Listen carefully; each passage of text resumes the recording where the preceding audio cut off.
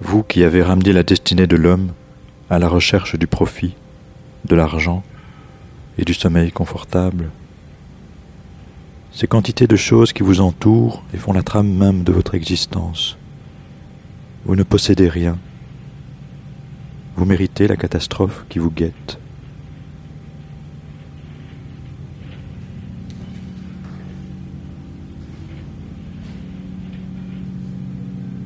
Le problème de l'humanité, c'est probablement le bonheur. Mais mon problème à moi, ce soir, c'est de tenir encore 1 heure, retranché dans un dernier besoin de vie. Je vous prie, ne cédez pas.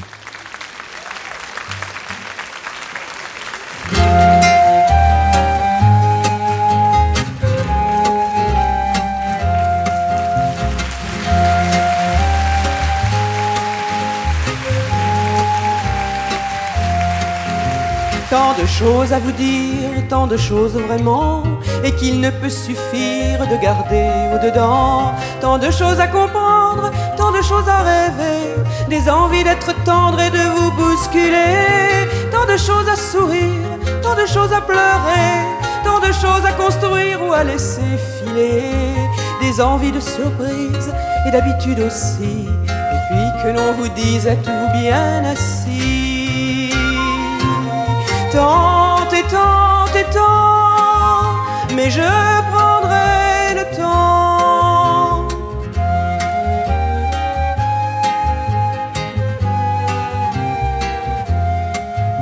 Tant et tant de colère, de ne pouvoir casser ce mur qui nous enserre, nous fait nous ignorer. Ce mur fait de bêtises et de tant de mépris qu'on ne peut à sa guise atteindre ses amis. Tant de choses qui changent et la vie qui va fort, la vie qui nous dérange et qui nous donne tort, qui nous oblige folles à brûler nos vaisseaux, et puis qui nous console avec un chant d'oiseaux. Tant et tant et tant, mais je prendrai le temps.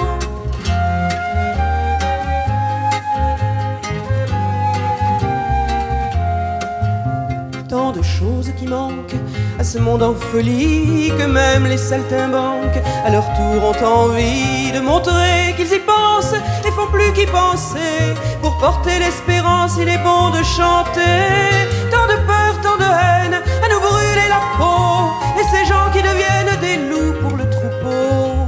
Tant de morts à la guerre, et tant de morts pour rien, et puis tant qui espèrent à travers leurs gamins. Tant et tant et tant, mais je prendrai le temps.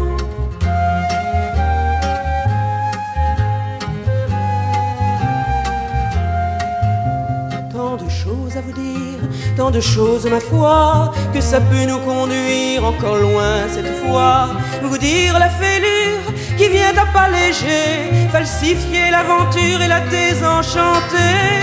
Vous dire aussi l'attente de vous retrouver là, la tendresse effarante qui va de vous à moi.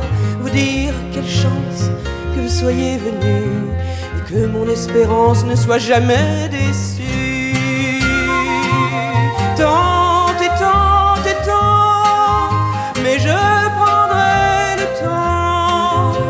Tant et tant et tant, mais je prendrai le temps.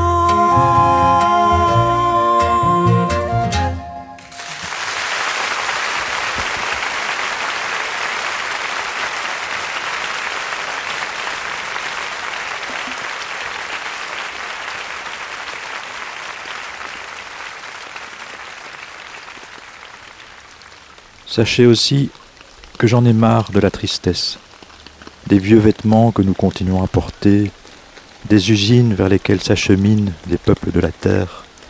J'en ai marre de cette vie qu'on nous fait passer pour normale et qui m'a rendu si malheureux, plein le cul des suicidés du travail et de leur morale dégueulasse.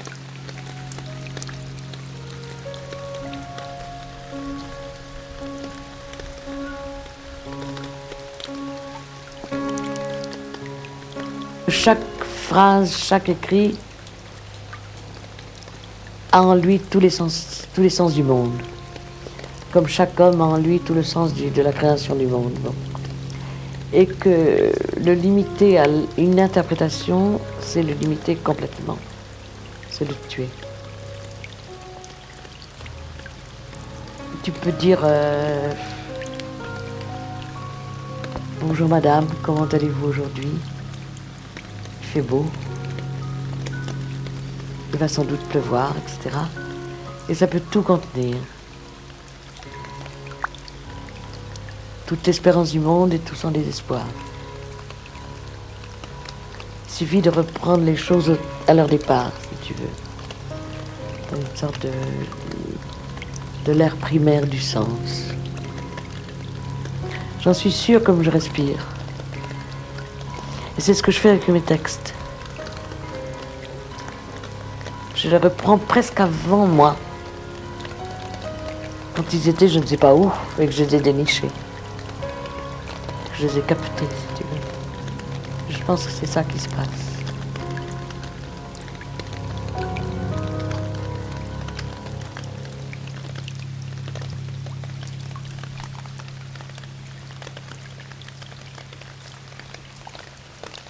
Envie de faire quelque chose, je ne sais pas quoi, n'importe quoi. Non, pas vraiment n'importe quoi. C'est pas possible en ce qui me concerne, évidemment. Envie d'écrire quelque chose, pas un poème, en ce moment, ça ne m'intéresse absolument pas d'écrire un poème. Et de toute façon, je n'ai pas ce genre de certitude qui permet d'écrire un poème. Envie d'écrire sur autre chose que sur mon envie d'écrire, par exemple, ce que je suis d'ailleurs en train de faire, car il faut bien faire quelque chose. Incapable de rester sans rien faire, trop mal dans ma peau, conditionné par des siècles de respect forcené du travail. Quand j'écris, je n'en retire pas la légitime satisfaction de la tâche accomplie, au contraire, plutôt l'impression de ne rien faire, c'est pas sérieux, c'est pas rigolo non plus. Je pourrais conjuguer le verbe s'ennuyer à tous les temps, je m'ennuie, tu t'ennuies. Nous nous ennuierons, ils s'ennuyèrent, et ce serait encore un effet de style car je ne m'ennuie pas vraiment, enfin moins, presque plus. Et puis l'ennui, il faut lutter contre, le désespoir et la tristesse, il faut se battre, ne pas se laisser avoir. L'inconvénient de ce genre de formule, c'est qu'on tombe vite dans les « il faut ». Et pour dire « il faut » sans sourciller, pour affirmer bien fort, ça demande un sacré équilibre. Son petit tribunal intérieur, prêt à faire tomber les mauvaises têtes. Je voudrais faire autre chose, je voudrais écrire quelque chose qui dise combien je suis paumé et combien ça va mal et qui dise en même temps que ça va bien et que je dois avoir quelque part des certitudes solidement établies puisque je vis d'une certaine manière et que j'écris ces mots et pas d'autres. Chaque fois qu'on prend un papier et un stylo, on part pour dire la vérité, mais on se laisse avoir en chemin par les mots et les idées qui s'accrochent. C'est comme ça qu'on continue, la vieille rengaine. Je ne dis peut-être pas la vérité, mais je cherche le niveau où il serait possible d'en dire plus, comme je cherche chaque jour une manière de voir, de parler, de gagner mon argent, de faire l'amour, une manière de vivre, comme on dit. Écrire, c'est pareil, je vis, j'écris de temps en temps. Pour le moment, 3 petites pages de brouillon, une quinzaine de ratures, c'est amplement suffisant.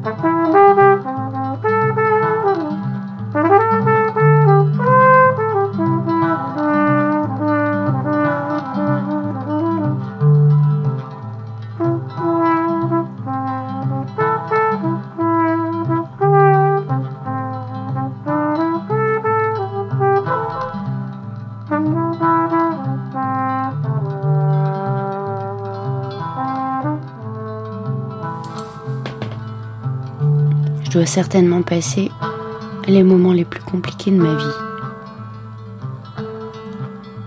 À vouloir parler de résilience, je me retrouve confrontée à mes plus gros traumas.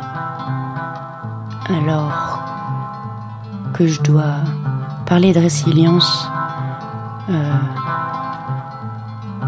sur sur une période précise en fait, parce qu'on est là à nous balancer du Covid. Et puis moi, je suis dans un process de visa totalement démunie ailleurs, sans plus pouvoir non plus avoir de lien avec mes proches, quoi, puisqu'ils sont pas là. À chacun son moment, enfin, moi je suis là, t'es là-bas et les autres sont ailleurs, mais par contre on parle de la même chose mais c'est pas la même chose, ou si. Alors on veut faire quelque chose de commun. On veut rassembler les gens autour d'une émotion. Putain. Et cette émotion, en fait, là où elle devrait être commune, et là où on devrait peut-être en pâtir, moi je la ressens comme quelque chose de finalement tellement égoïste. Ok, oui, soyons résilients, vivons cachés, livrés à nous-mêmes avec nos propres émotions, qu'on essaye de se convaincre qu'on n'est pas tout seul, alors qu'on est putain de tout seul.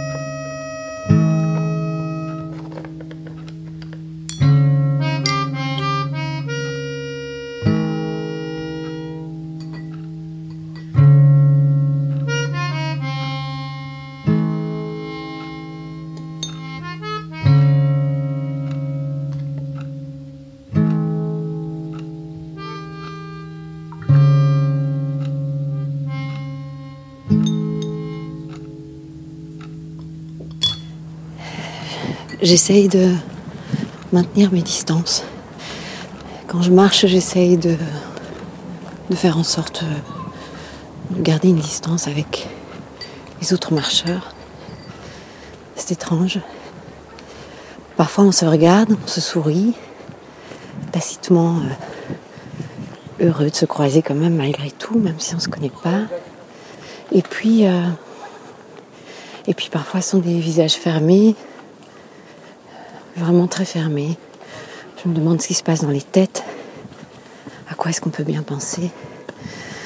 Je monte, je grimpe. Je monte des escaliers, ça me fait du bien. Je sens mes muscles qui travaillent. J'ai envie de monter tous les escaliers de Montmartre. Ainsi donc, peut-être que tout ça me donnera des nouvelles envies. J'essaye de savoir quelles seront mes nouvelles envies. J'essaye de comprendre ce qui se passe à l'intérieur de moi. J'essaie de comprendre pourquoi je suis si effrayée et en même temps comment j'arrive encore à être confiante. Parfois j'ai peur. Et puis ça se calme. Et puis parfois, ce qui me manque, c'est cette sensation de liberté totale, en fait. Et alors je pense tout à coup à tous ceux dont la liberté est empêchée depuis toujours. L'enfermement, le confinement, quel qu'il soit. Et je me demande si ce confinement aujourd'hui ne va pas confiner aussi mon esprit. Si je ne vais pas me découvrir comme j'ai pas envie de me découvrir. C'est étrange. Il y a des bourgeons partout sur les arbres, c'est un bonheur. J'adore le printemps.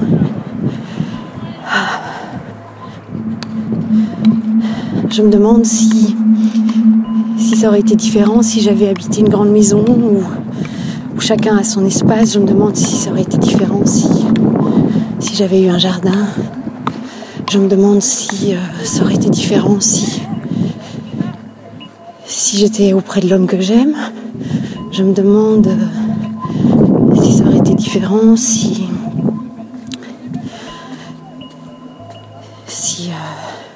j'avais pas peur pour maman.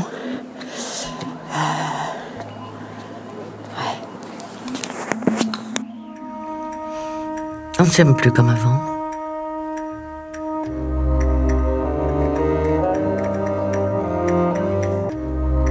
Je cherche encore à expliquer ce qui s'est passé entre moi et le reste de la réalité. Dans le métro, je veux crier. Dans la rue aussi, je ne fais pas de bruit. Je marche des heures sans que personne ne crie. Je quitte des gens avec d'un coup l'impression de m'être complètement leurré. Par habitude, parce que j'attribue en échange de ma compagnie. Plusieurs fois, j'ai cette impression avec moi. Je deviens ce qui m'a fait, ce que la société a décidé pour me définir et m'abolir. Je suis ce moment où elle m'a choisi pour visage, pour s'admirer encore dans la monstruosité de notre. Je suis une erreur qui attend son heure pour se répéter plus loin.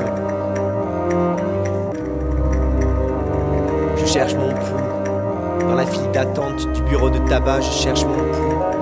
Devant les cadrans des administrations, je cherche mon pouls.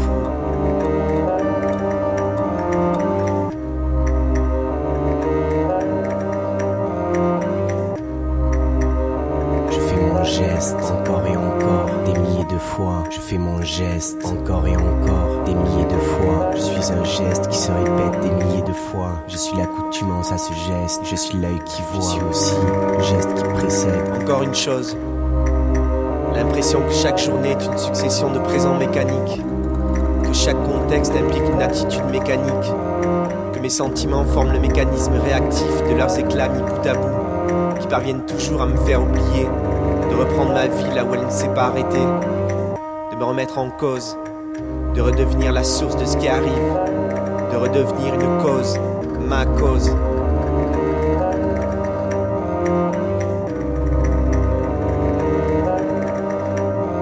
Je fais mon geste encore et encore, des milliers de fois. Je suis un geste qui se répète des milliers de fois. Je suis l'accoutumance à ce geste, je suis l'œil qui voit. Je suis aussi le geste qui précède et ce je suis le geste qui gît encore et encore, des milliers de fois. Je fais mon geste encore et encore, l'impression des milliers de fois. Cette masturbation je suis un geste qui se répète des milliers de fois. Je suis l'accoutumance à ce geste, je suis l'œil qui voit. Je suis aussi le geste qui précède et ce je suis le geste qui gît encore et encore, des milliers de fois. Je fais mon geste encore et encore, des milliers de fois. Je suis un geste qui se répète des milliers de fois. Je suis l'accoutumance à ce geste, je suis l'œil qui voit. Je suis aussi le geste qui précède et ce je suis le geste qui gît encore et encore, des milliers de fois. Je fais mon geste encore et encore, des milliers de fois. Je suis un geste qui se répète des milliers de fois. Je suis l'accoutumance à ce geste, je suis l'œil qui voit. Je suis aussi le geste qui précède et ce je suis le geste qui gît encore et encore, des milliers de fois. Je fais mon geste encore et encore, des milliers de fois. Je fais mon geste encore et encore, des milliers de fois.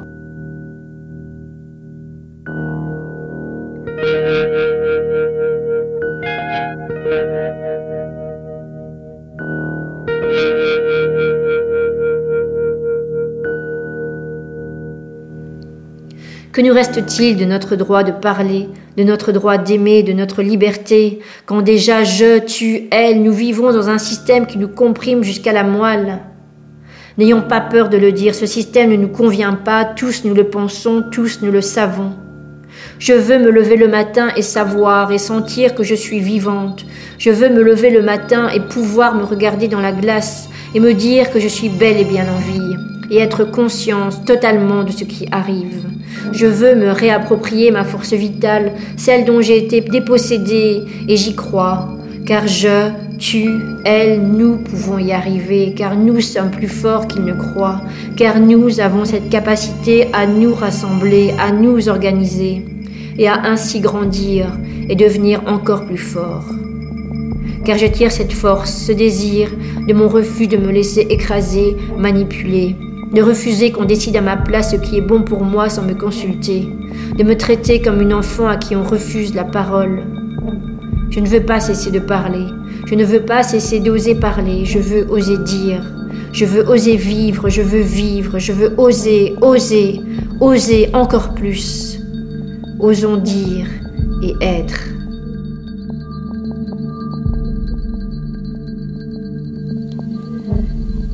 Avez-vous l'impression de vivre vraiment? Croyez-vous que toutes vos ressources, tant physiques que mentales, soient pleinement employées? Avez-vous l'impression de vivre une vie rongée, aliénée, incomplète, fouillante? Vous sentez-vous empêché de vivre? Comment arrivez-vous à accrocher avec la vie, par l'amour, le plaisir, l'imagination, l'action, ce qui vous aide à vivre? Votre vie, ici, en 2020, comment la définir? Ressentez-vous encore le goût, l'envie, la joie, le bonheur de vivre? Avez-vous encore des certitudes? Sain, normal, équilibré. Ces mots ont-ils encore un sens pour vous? Vous sentez-vous malade? Ressentez-vous l'envie et le besoin d'autre chose? Vivez votre idéal, vivez sans temps mort. Que pensez-vous de ces expressions? La vraie vie, ça serait quoi? Croyez-vous qu'on puisse arriver à la vivre? Que faire pour y arriver?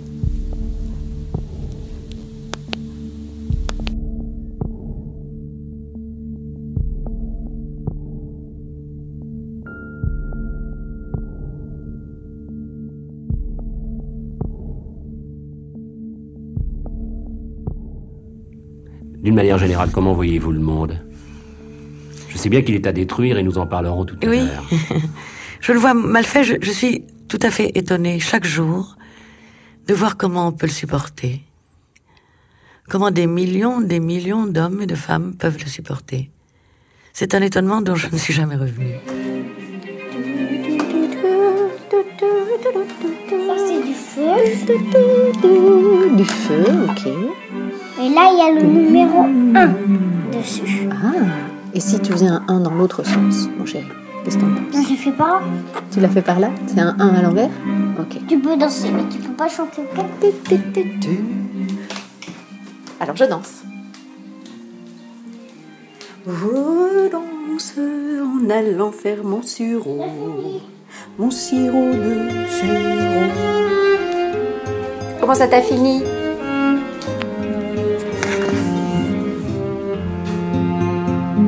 Que je sois né d'hier ou d'avant le déluge, j'ai souvent l'impression de tout recommencer. Que j'ai pris ma revanche ou bien trouvé refuge dans mes chansons, toujours j'ai voulu exister. Que vous sachiez de moi ce que j'en veux bien dire, que vous soyez fidèle ou bien simple passant, et que nous en soyons juste au premier sourire. Sachez ce qui pour moi est le plus important, oui le plus important.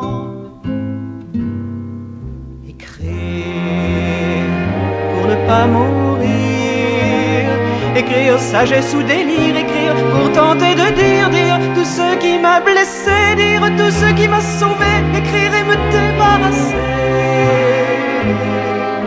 Écrire pour ne pas sombrer, écrire au lieu de tournoyer, écrire et ne jamais pleurer, rien que des larmes de stylo qui viennent se changer en mots pour me tenir le cœur au chaud.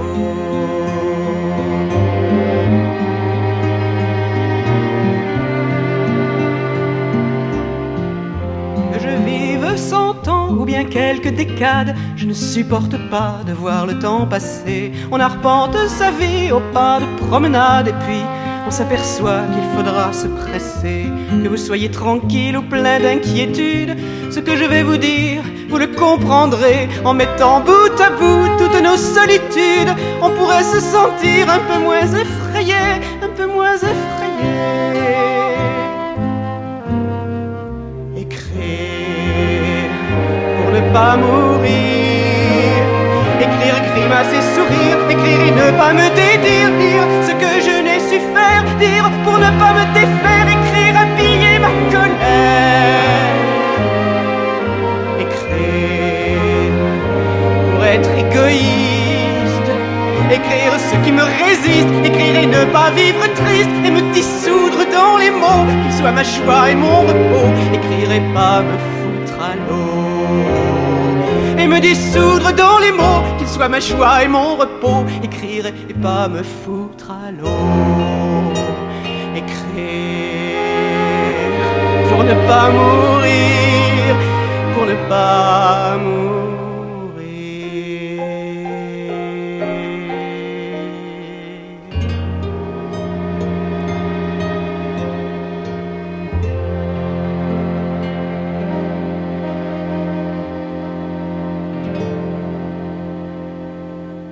Au moment où j'écris cela, je sais bien qu'il se passe des tas de choses, mais c'est comme si rien n'existait. Il ne se passe rien. Les écrivains écrivent sur le rien. Dans les galeries, les artistes exposent rien, oui, du rien véritable.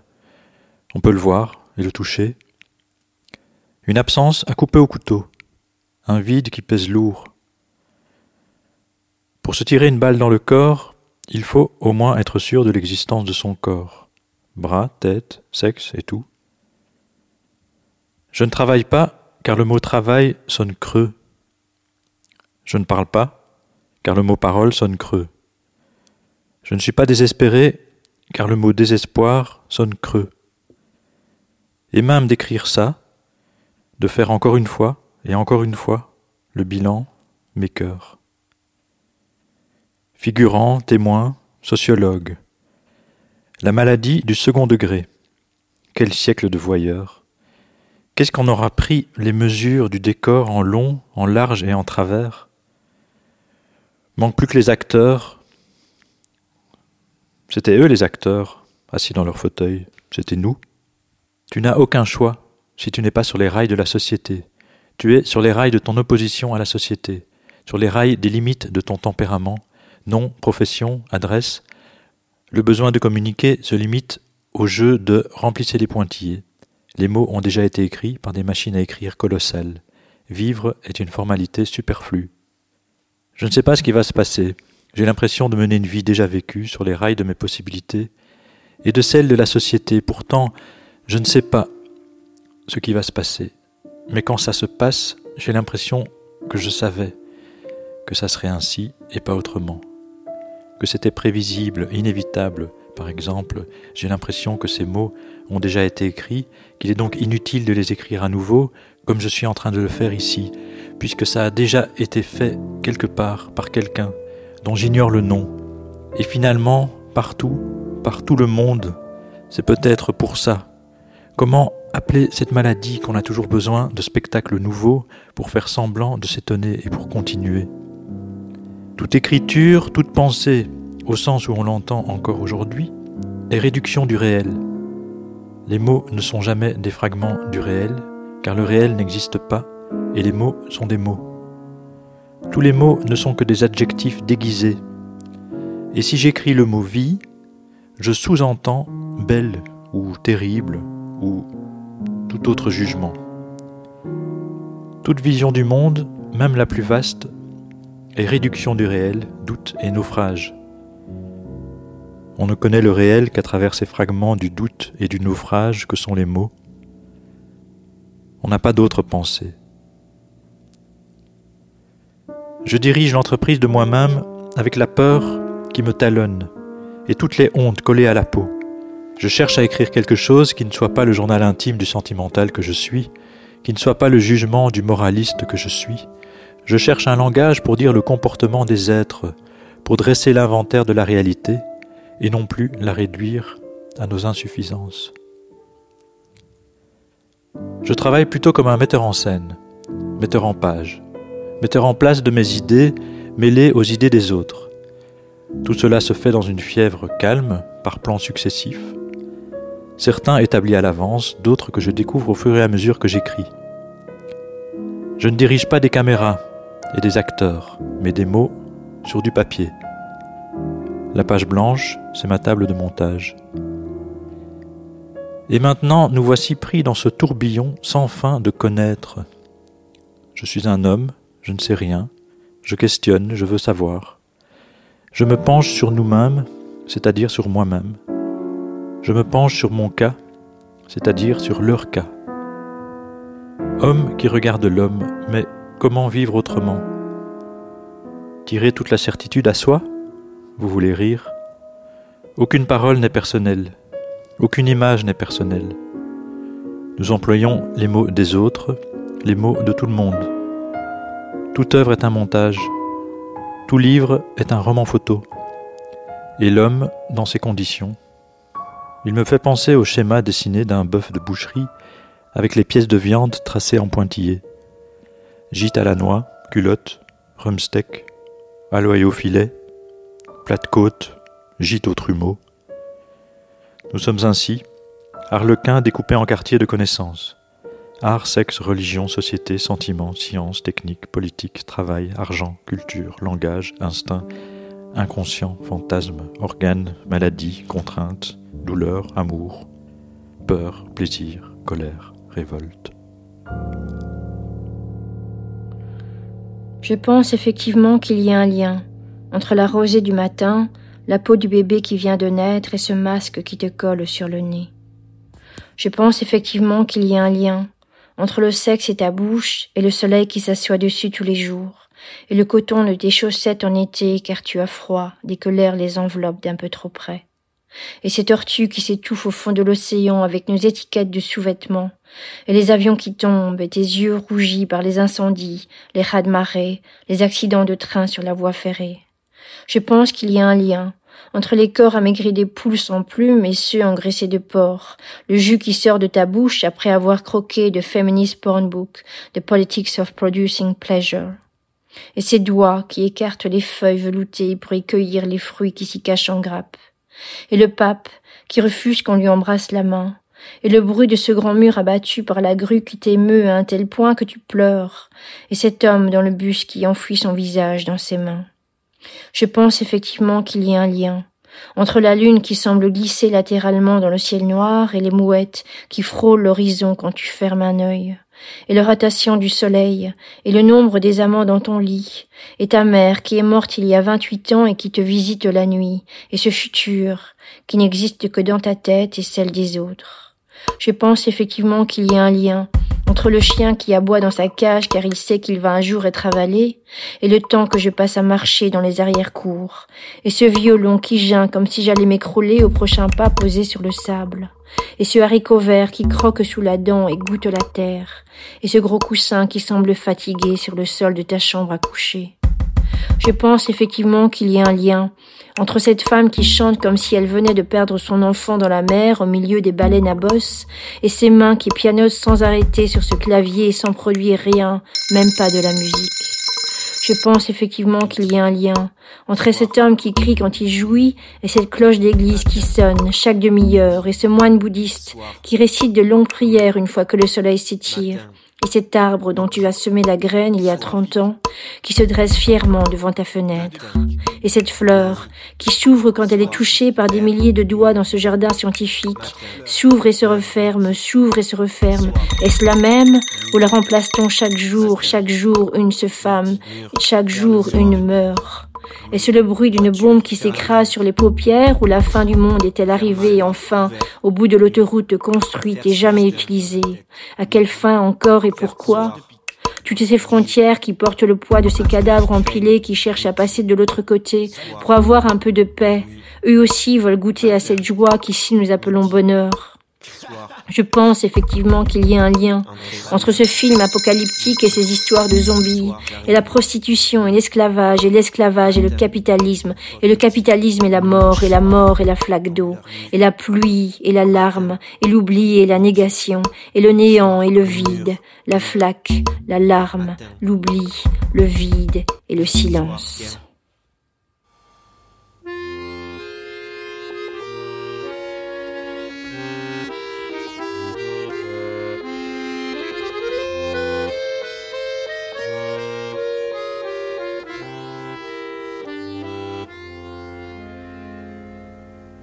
La mort me hante,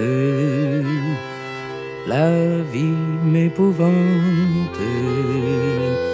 Dans ses limites acceptées, je vivrai pleinement ma vie, en douleur attentive, en plaisir épanoui.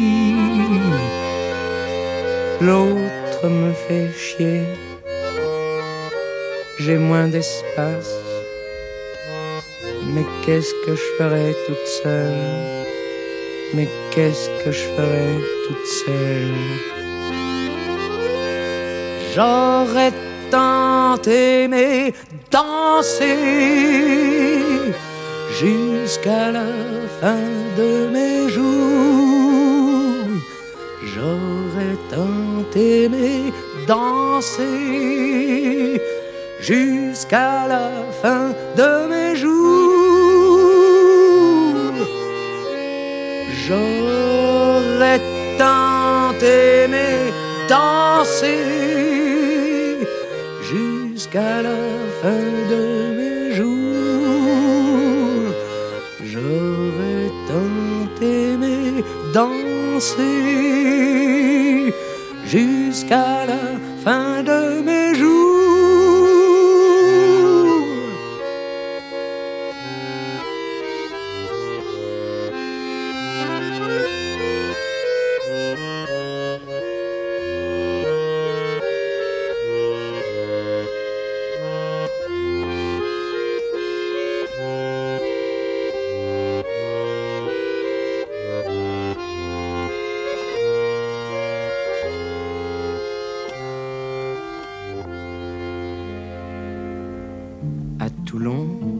D'est ramène les bois flottés, l'étoile juive y est inscrite.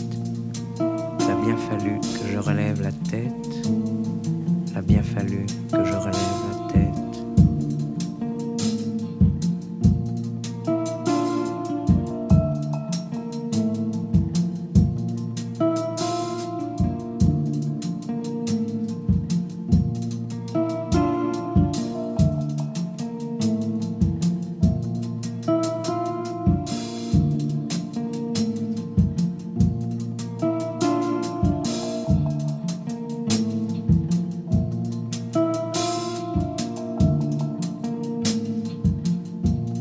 C'était pendant ce monologue qui n'en finit plus, marchant dans les rues avec le vent qui soulève la neige au ras des trottoirs, avec le soleil ou avec les réverbères et les enseignes et les vitrines. Seul, évidemment, la solitude, gros problème de notre temps. D'ailleurs tout, gros problème de notre temps. La société, le désespoir, la difficulté d'être. Tout de suite, paf, les questions existentielles. Qu'est-ce que je fous ici ? Est-ce que ça vaut le coup ? C'est donc ça la vie ? Je suis un peu déçu. J'aurais préféré quelque chose de mieux. Pauvre vieux, il aurait préféré. Alors c'était pendant ce long monologue. Il marche. Description de la marche, la rue, les muscles des jambes, etc. Il s'assoit à une terrasse de café. Description de la terrasse de café. Pour boire un demi et observer les gens autour. Description de tout ça. Indignation. Cette vie est absurde. Non, absurde, on ne peut plus écrire ça. Cette vie vide, manque, attente. Les gens dans le métro, pantin et merde. On ne peut plus écrire la vie est comme ci ou comme ça. Les gens, je ne sais pas. Je crois bien que j'en ai vraiment marre. Vous n'en avez pas marre ? Aussitôt on enchaîne. De nos étreintes, il m'est resté. Description de nos étreintes, description de ton corps nu. Je pense à toi, à des narines frémissantes, à... Le couple pénètre dans la chambre, description de la chambre, du lit, description des gestes du couple en train de faire l'amour. Il est étrange que de chaque contact physique avec la vie, je sois ressorti blessé, cicatrice. Je suis donc blessé. Et ceux qui s'en tirent toujours, qui protègent leurs arrières, les non définitivement blessés, m'emmerdent. Je pense à ton ventre puissant. Je pense aussi à ton plaisir de vivre. Et là, j'insiste, j'écris ce mot révolutionnaire avec respect et émotion. Plaisir de vivre. Des cicatrices peut-être, mais pas châtrées, pas baisées, pas... enfin presque pas. Parce qu'on peut récupérer une œuvre faite, mais pas l'élan de faire. Exemple. Un prof peut expliquer la révolte de Rimbaud en la donnant comme terminée, achevée, écrite, mais en aucun cas la révolte de Rimbaud comme en train de s'écrire, comme poussée, improvisation, plaisir de vivre, car le lendemain, les élèves auraient déserté l'école. C'est pourquoi, ici je saute les transitions, le fait d'être là, description de l'appartement, assis à une table, description de la table, en train d'écrire ces lignes est plutôt grotesque. J'en éprouve plus de honte, un bien grand mot, que de fierté, un autre bien grand mot, et pourtant... D'où crise de la littérature, de la peinture, etc. Crise de la conscience. De plus en plus présente à mon esprit cette question, que dire de mieux que la vie elle-même ? Je n'éclaire rien, je ne rajoute rien à la réalité. Au contraire, je coupe, je tronque, je réduis. Réponse, c'est une crise passagère. Les écrivains se sont toujours plus ou moins posé ce genre de problème. Autre réponse. Vous écrivez sur l'inutilité d'écrire, mon vieux. Mais c'est facile, n'écrivez plus, stop, arrêtez le massacre. Allez-y, vivez. Bon alors, arrivé à ce point, tout se complique encore. Après plusieurs tentatives sur mon brouillon, j'abandonne la partie. Bonjour Antonin. J'avais écrit l'email et en fait en écrivant que ça me tenait à cœur de te dire, je te l'enregistre. Je me sens super pas très à l'aise. Je réalise avec ce projet que j'avais rien compris ou tout à entendre. Dans mes grandes aspirations de perfection, j'avais pas imaginé me découvrir et me découvrir perdu. Je me dis alors, mieux que tu t'occupes de toi d'abord. Mais je me dis aussi, veux-tu bien arrêter de tout vouloir contrôler ? Bon, du coup, voilà. Je te dis merci encore. Dans ce process, je me sens démarrée. J'ai pas envie de dire redémarrer. Il y a 7 ans, on m'avait dit... je suis allée voir un gourou du bien-être mental. C'était génial, d'ailleurs. J'ai fort apprécié. Donc il y a 7 ans, on m'a dit que j'étais une petite fille perdue dans un château fort. Là où j'avais cru grandir en portant une carapace. Et il semblerait qu'il y ait des travaux à l'entrée du château. Je sais pas si je suis coincée dehors ou dedans. Semblerait que la carapace eût pu me protéger ou... et puis bon, encore une fois, Me protéger de qui? Bon voilà, donc je pleure, je souris, je me réveille.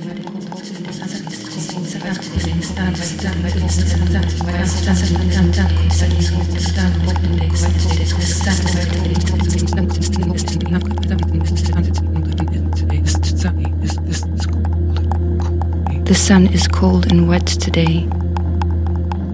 The sun is cold and wet today. The sun is cold and wet today. The sun is cold. The sun is cold. The sun is cold. It's cold. The sun is cold and wet today.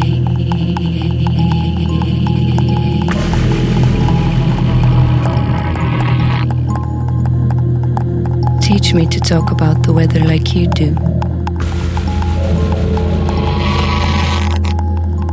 When you meet an old friend unplanned at the graveyard or the bank.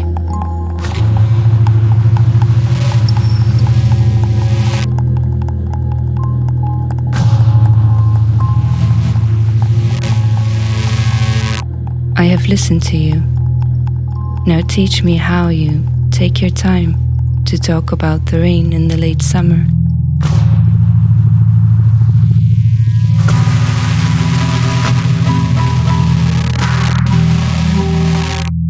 And without going into detail or pain, you make the talking mean something too.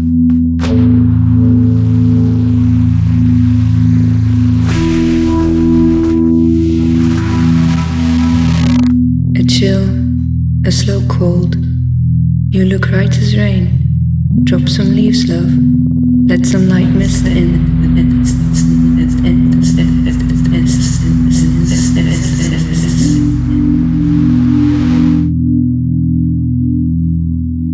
I used to talk about how I wanted to turn landscape paintings upside down, hills up, clouds down.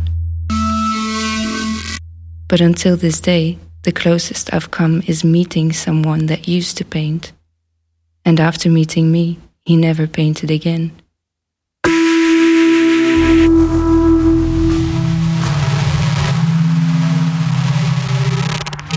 Even knowing perfectly well that at 6 it's gonna rain and that it will stop at 8, still, you end up in a bus full of people smelling wet. The BBC weather forecast speaks of thick cloud and light winds. Cloud, not clouds.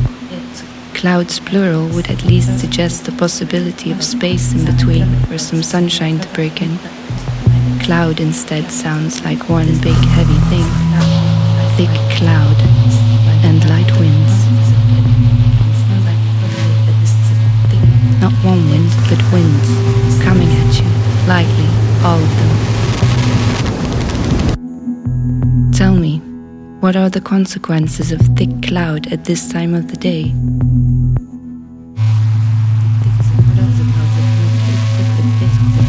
Who was it that wanted to talk about the weather anyway?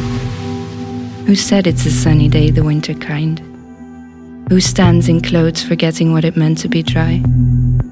Who speaks of a week of rain as if it were to wash away, diluting what remains?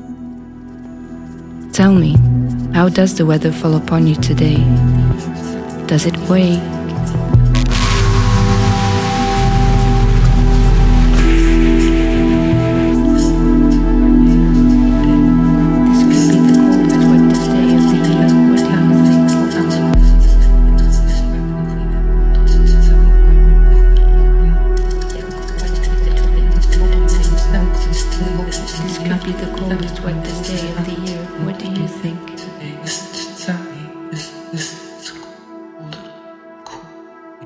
Aujourd'hui, je n'ai pas faim.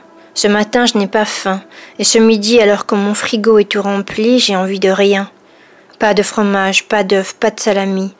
Et je me dis tant pis, tant pis. Il y a 2 semaines pourtant, je ne pensais qu'à ça. À ce que j'allais manger au matin, à ce que j'allais manger à midi, à ce que j'allais manger au soir. 4h50, plus que 10 minutes avant d'atteindre mon téléphone et de commander un repas. Plus que 10 minutes avant de sentir le vin couler dans mon gosier et pouvoir enfin respirer. Et pourtant aujourd'hui tout ça m'est bien égal. Aujourd'hui j'ai l'impression de ne plus avoir goût à rien, que mes papilles se sont endormies dans un palais blanc. Aujourd'hui j'ai l'impression d'un déjà-vu troublant. Ce que je rêve ressemble à la réalité. Je ne sais pas si je dors ou si je suis éveillée. Mais j'irais bien refaire un tour du côté des cauchemars. Au moins il y a de la musique, des corps qui bougent et qui gémissent dans le noir. Et c'est à vrai dire vraiment effrayant que ce que je vis aujourd'hui est normal, que ce que je vis ressemble affreusement à une vie normale. Et que ça pourrait même se prolonger, et qu'on aurait tous intégré cette normalité. Se lever pour manger, se doucher pour marcher, attendre pour manger, peut-être cuisiner, s'évader dans un supermarché et manger encore et boire beaucoup pour pouvoir faire face à sa fenêtre avant de s'enfuir dans la nuit.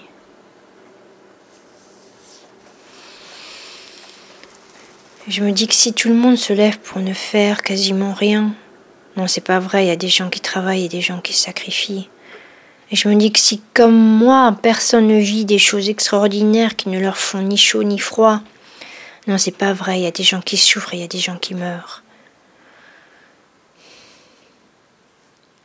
Et je me dis que c'est peut-être comme ça qu'on amadoue les gens. Est-ce qu'en 3 semaines, on est amadoué, embobiné, ramolli, comme du bris?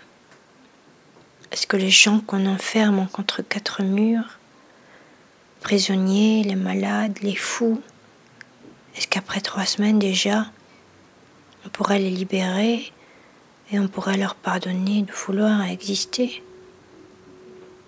Parce qu'à force de tourner en rond, ils seraient tombés dans la normalité, sans désir, sans espoir.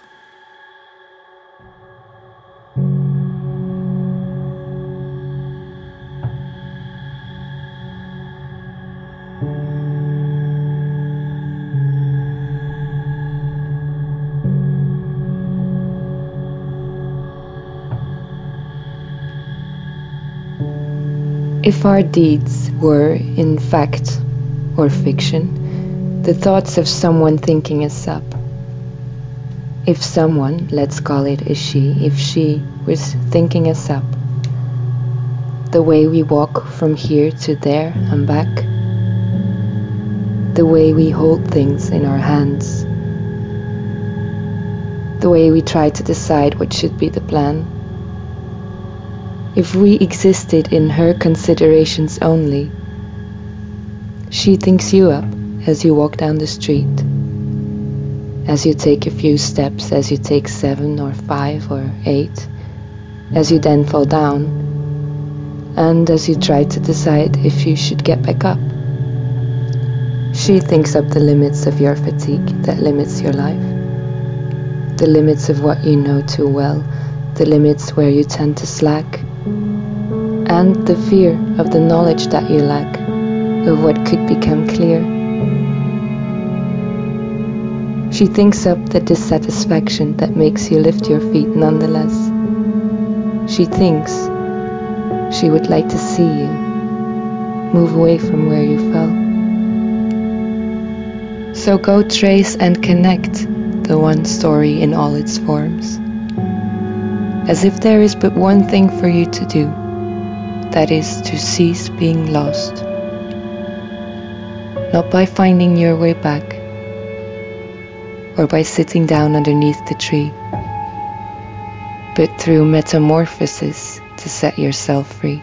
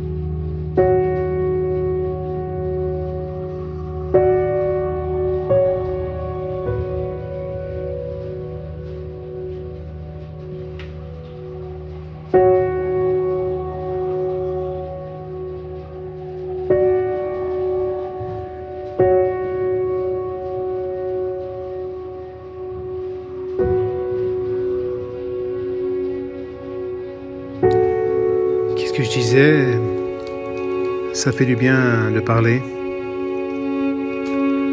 Ça fait du bien de écouter aussi. Écouter les autres, surtout. Pas que de s'écouter soi-même. Donc, ceci est un test, mais c'est aussi un concours de circonstances.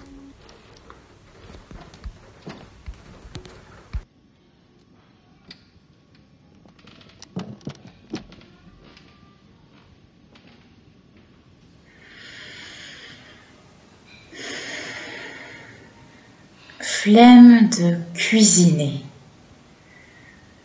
Les croquettes du chat, ça me va.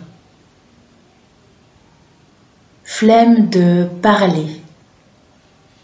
Les voix dans ma tête, ça me va.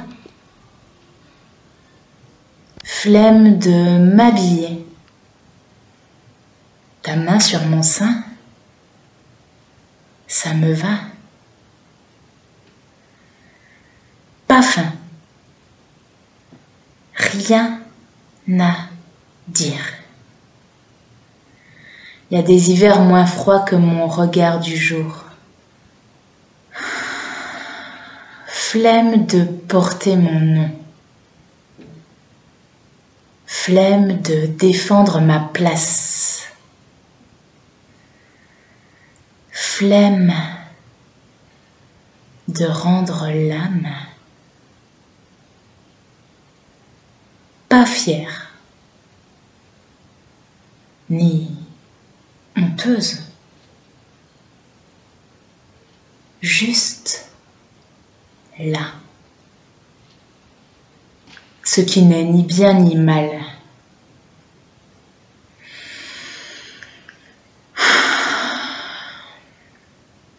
Flemme de douter, la première vérité venue, ça me va.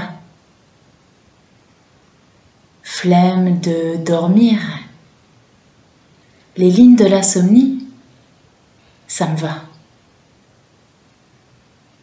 Flemme de craindre. La forêt à la frontale, ça me va. Ta main sur mon sein.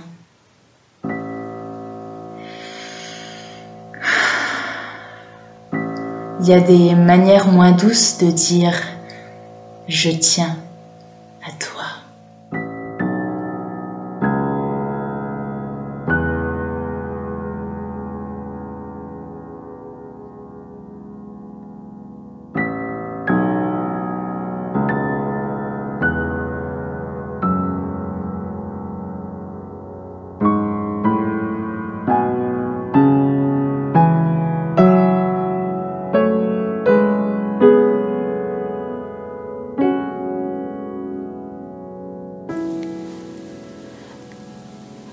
Je suis assise dans la cuisine, avec la petite lampe qui m'éclaire.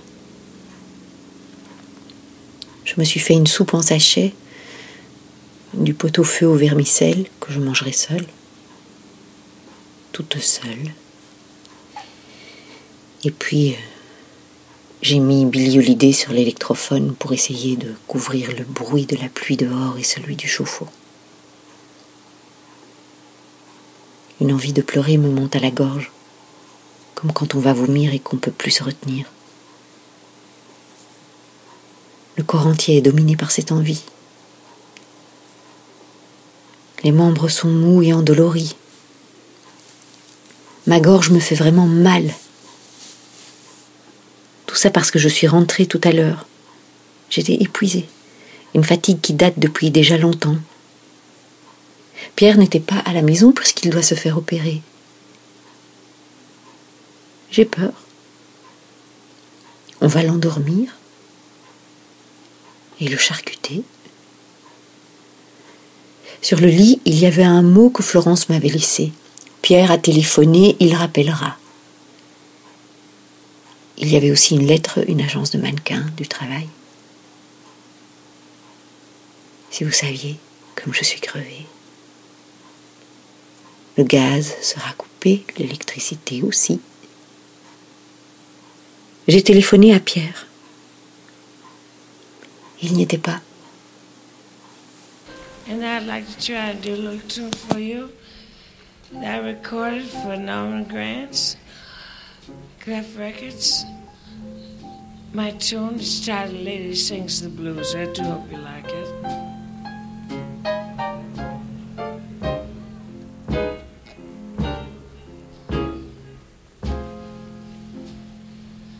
Lady sings the blues.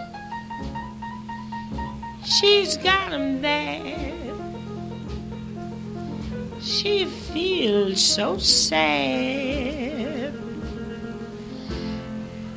Wants the world to know just what her blues is all about.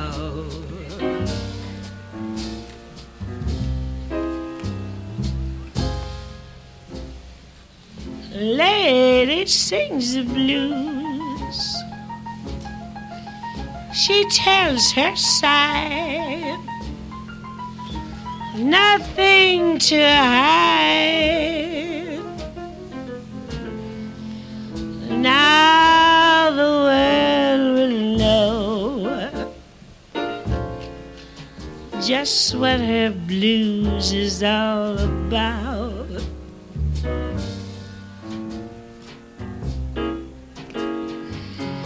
The blues ain't nothing but a pain in your heart when you get a bad start. You and your man have to part, but I ain't gonna just sit around and cry, and I know I won't die, 'cause I love him.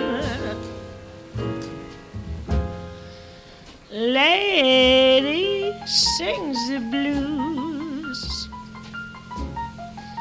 She's got 'em bad. She feels so sad. But now the world will know she's never gonna sing 'em no more. No more.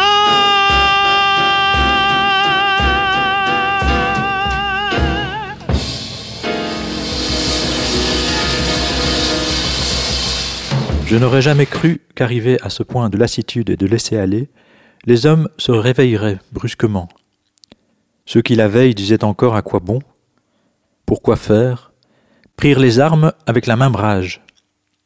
Je n'aurais jamais cru que les bien nourris, gens de travail et de loisirs, affronteraient ainsi les coups et la mort. Je n'aurais jamais cru qu'on se battrait pour autre chose que des conquêtes matérielles, autrement que dirigées par des chefs. Nous en étions restés à l'idée de révolution socialiste et de classe ouvrière. Il ne faut pas oublier que jusqu'à ces derniers temps, les communistes représentaient ce qu'il y a de mieux comme révolutionnaires. C'étaient pour la plupart des gens honnêtes et conscients, désireux de réformer la société. Eux aussi ont été balayés par l'ouragan. Un jour, ce fut la lutte totale, la lutte pour rien et pour tout. Un jour, sans trop savoir pourquoi, peut-être parce qu'ils en avaient marre, peut-être parce qu'ils en avaient besoin, mais vraiment marre, vraiment besoin, ils ont fait d'une manifestation de rue, comme on en avait tant vu, une guerre civile, comme on n'en avait jamais vu. Les coups de matraque sont devenus coups de fusil, coups de canon, et personne n'a reculé.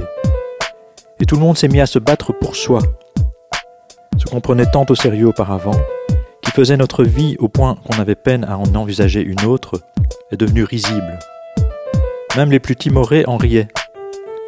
Les suivistes, qui n'auraient jamais pu penser que vivre pût signifier autre chose que suivre, se trouvaient acculés, obligés d'agir et d'avoir des désirs pour leur propre compte, Comme on refusait d'obéir, les chefs ne pouvaient plus commander. Comme les chefs refusaient de commander, on ne pouvait plus obéir. Et l'on s'apercevait que tous ceux qui, à travers l'histoire, avaient refusé d'obéir et refusé de commander, solitaires, gens de marge qu'on avait toujours méprisés, étaient les pères de cette révolution. Eux qu'on n'avait jamais compris, car ils ne disaient rien, et ils disaient tout. Mais avant, on était incapable de comprendre ce genre de choses. On ne voulait pas. Ce qui jusqu'à présent ne semblait le sort particulier que de quelques-uns, devenait le sort de tous. Pas moyen d'y échapper. Impossible de reculer. Et la colère accumulée depuis si longtemps s'est déversée. La société était allée trop loin. Les hommes n'en pouvaient plus de ne pas être des hommes. Il fallait que l'esprit rejoigne le corps.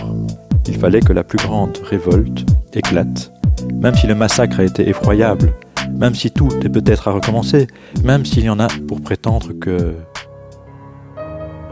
Le monde est déjà à l'heure de la perte du monde,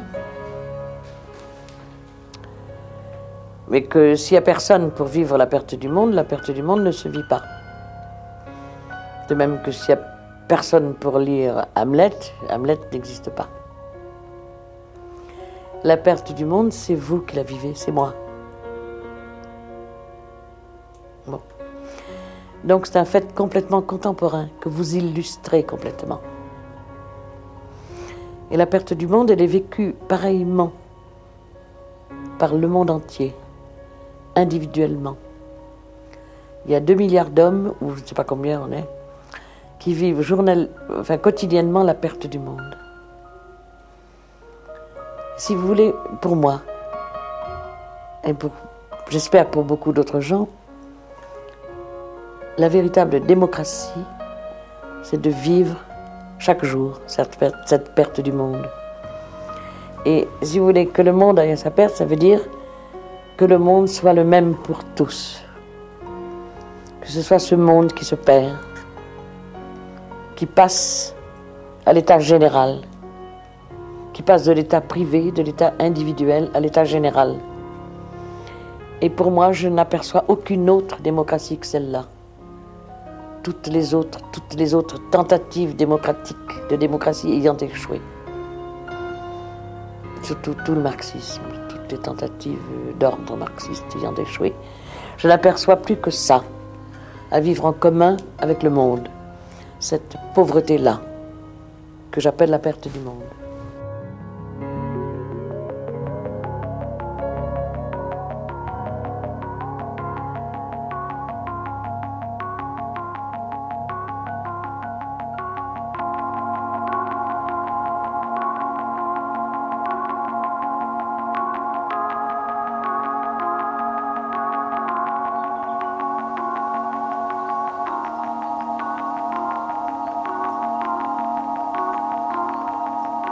J'ai construit une maison pour ne pas avoir froid, sans attendre, sans raison, l'hiver tout près de moi.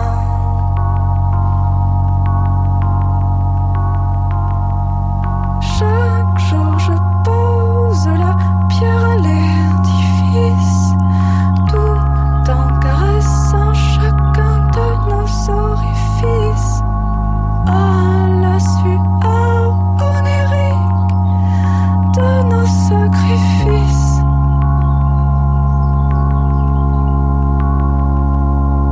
Sous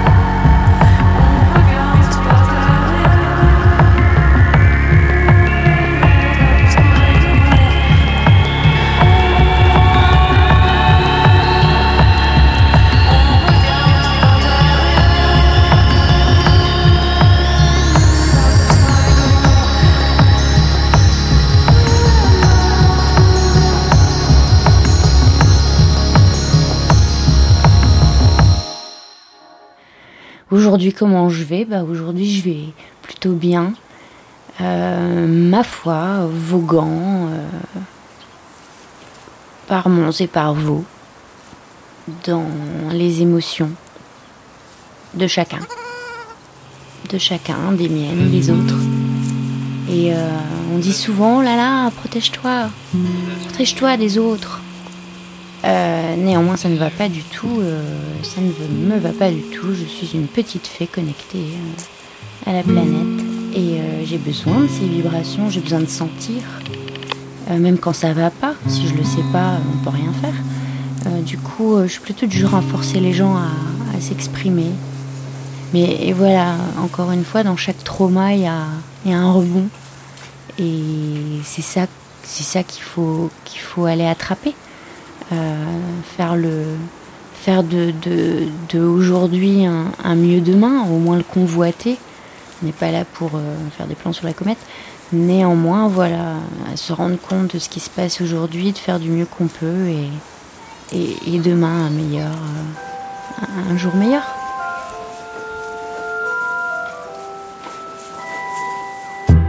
J'espère que je ne te fais pas la morale. Tu sais, je n'en sais pas plus que toi. J'espère que je ne te sape pas le moral. Je raconte juste ce que je vois. Des bouts de phrases ramassés dans des téléphones, des photos d'amis à faune, le bombardement d'informations qui s'élance dans toutes les directions, des pigeons qui s'envolent, un couple qui traverse l'avenue, un camion qui vrombit, des gens qui marchent funambules sur le fil téléphonique de messages contradictoires, les micro-moments de gloire, un message raciste sur un mur soudain devenu si triste.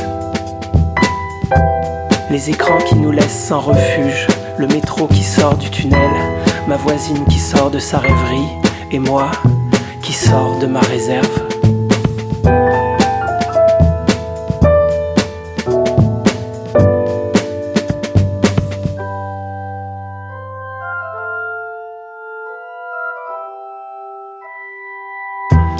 J'espère que je ne te fais pas la morale.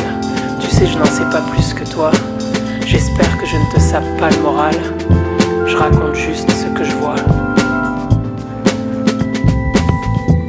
Le commencement du jour est sans mémoire. Il repose sur la table des constellations.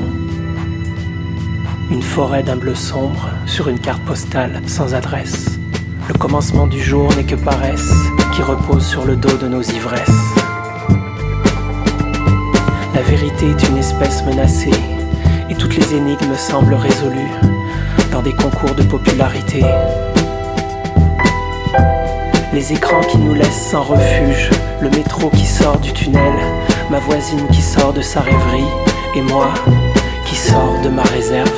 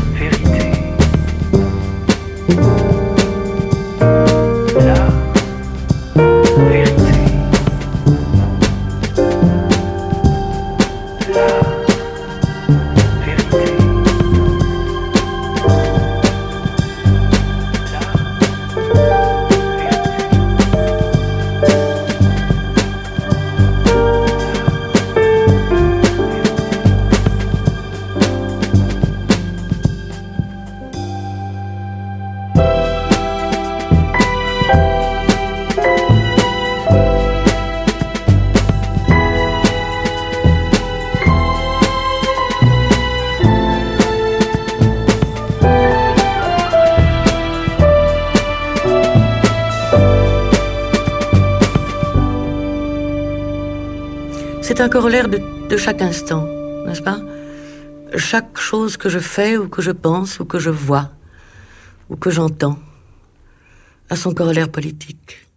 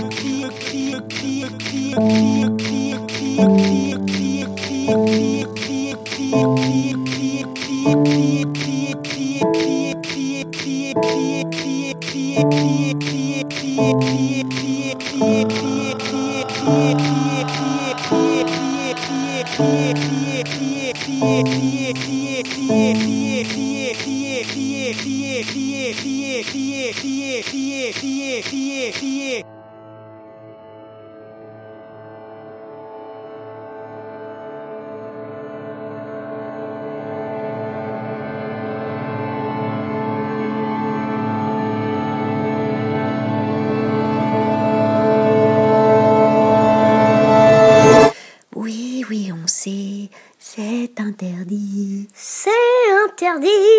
C'est interdit. C'est interdit. C'est interdit. Oui, on sait, c'est interdit. Mais en 2021, nous on vous fait un gros bisou. 2 gros bisous. 3 gros bisous. Des gros bisous. Des gros bisous. Des gros bisous. Des gros bisous. Et